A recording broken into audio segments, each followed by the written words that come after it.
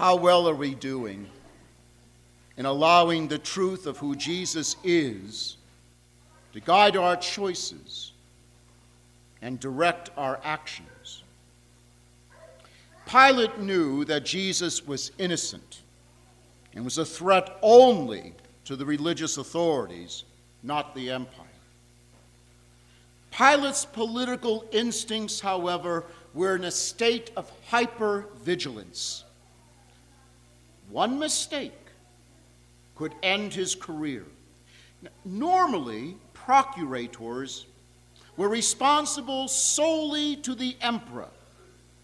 But Pilate, for some reason, was accountable to the legate of Syria, Vitellius, suggesting perhaps that Pilate wasn't fully trusted, that perhaps he was under scrutiny.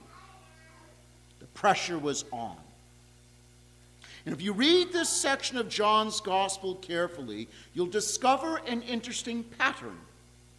Jesus, the light of the world, was stationed in the praetorium. The religious authorities, the darkness of the world, stationed themselves outside of the praetorium to avoid ritual impurity by contact with the Romans, non-Jews, which was rather odd, since they were already steeped in impurity by plotting the death of an innocent man. And you'll notice that Pilate moved back and forth between he who is the light of the world to the darkness of the world, back and forth, trying to find a compromise.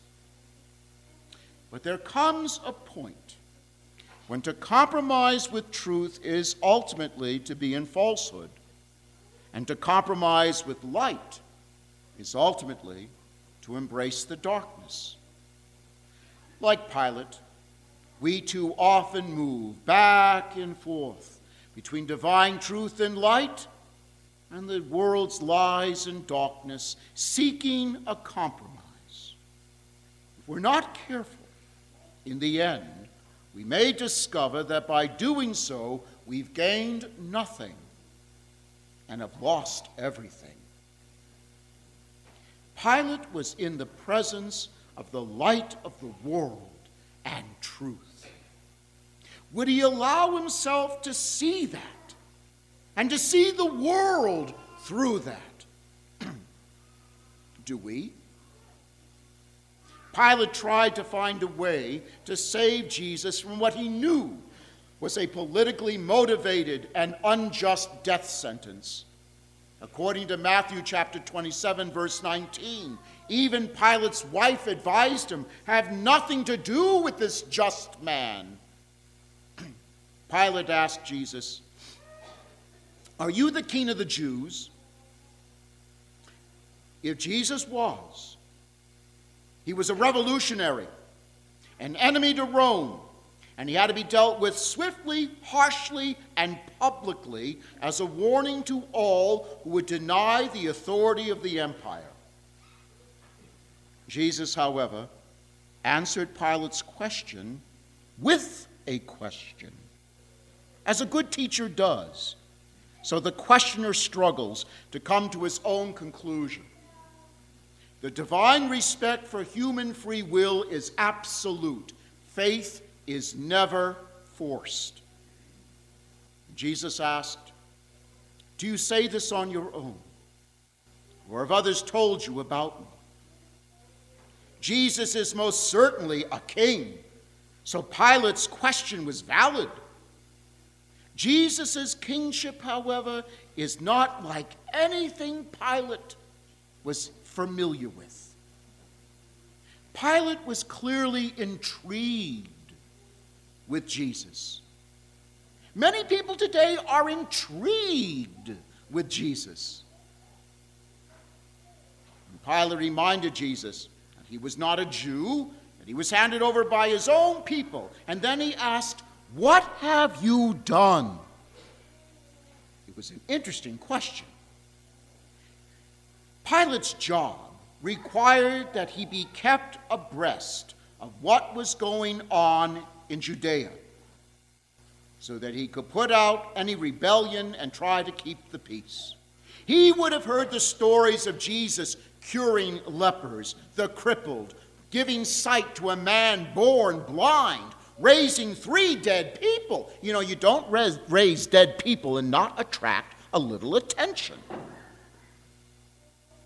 And he would have heard about the miracle that Jesus performed for one of Pilate's own soldiers, a Roman centurion whose slave was ill, and miracles done for other non-Jews. Pilate would have had some knowledge of Jesus' teachings. These were the signs of Jesus' kingship. But would Pilate allow the signs to help him embrace the truth? Do we? Jesus did not answer, "What have you done?" because Pilate knew. Instead, Jesus said, "My kingdom does not belong to this world." In other words, yes, Pilate, I am a king. My kingdom is made up of all who hear the call to have an intimate relationship with me and through me with the Father and have life in its fullness. But Pilate heard Jesus use political words: kingdom, attendance, fighting. And so he pressed Jesus, "So you are a king?" Pilate experienced a clash between the truth of Jesus' words and the understanding Pilate had of those words, an understanding that we all automatically use. Our fallen nature is always trying to reduce the holy to a level that we are comfortable with, into categories that make sense to us, while the holy is always seeking to elevate us beyond our limited perceptions. So Jesus stretched Pilate out of his comfort zone, as he does this morning through the gospel. Jesus said, "Everyone who belongs to the truth listens to my voice." And unfortunately, our reading this morning ends here. If only we'd have one more sentence. Do you remember how Pilate responded? What is truth? Pilate was one of those skeptical of any ultimate truth beyond what he could see and experience, in his case, the glory and might of empire. Everything else was relative, a matter of opinion, with no one person's truth being more true than another's, and thus everything was open to compromise. Pilate would fit in quite nicely in our modern world. But Pilate had a grasp of truth. Jesus was innocent. This was a political game led by the religious authorities. Jesus was not a threat to the empire. But then there were the world's truths, screaming at, threatening Pilate. There could be no compromise with the chief priests, who wanted Jesus dead. And if Pilate failed to give them what they wanted to keep peace in the region, Rome would end his career and his family would be in jeopardy. Pilate gave in, ceremoniously washed his hands, claiming he was innocent of shedding Jesus' blood. He was not innocent. Pilate chose for falsehood. He chose for darkness. In baptism, we were immersed in the light of the world, the truth, Jesus, the Son of God, the King of all.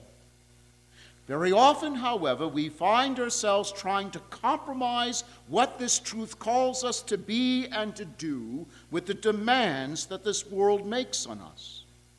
Like Pilate, we come to situations in which there cannot be a compromise with truth, and a choice has to be made. Truth or falsehood, light or darkness. What happened to Pilate? Well, the scriptures tell us nothing. The historical record, however, suggests that Pilate went to Rome to answer serious complaints before the Emperor Caligula, and the account ends there. But ancient rumor holds that the emperor ordered Pilate's death either by execution or by suicide. This was something Caligula was known to do to the Roman elite. It is believed Pilate died in the year 36, just 6 short years after Jesus' crucifixion and resurrection. Pilate was in the presence of truth, sensed truth, but ultimately denied truth to serve the world. And how did the world reward him? It cast Pilate into darkness, death, and oblivion. And in the end, that is about really all that the world can give us.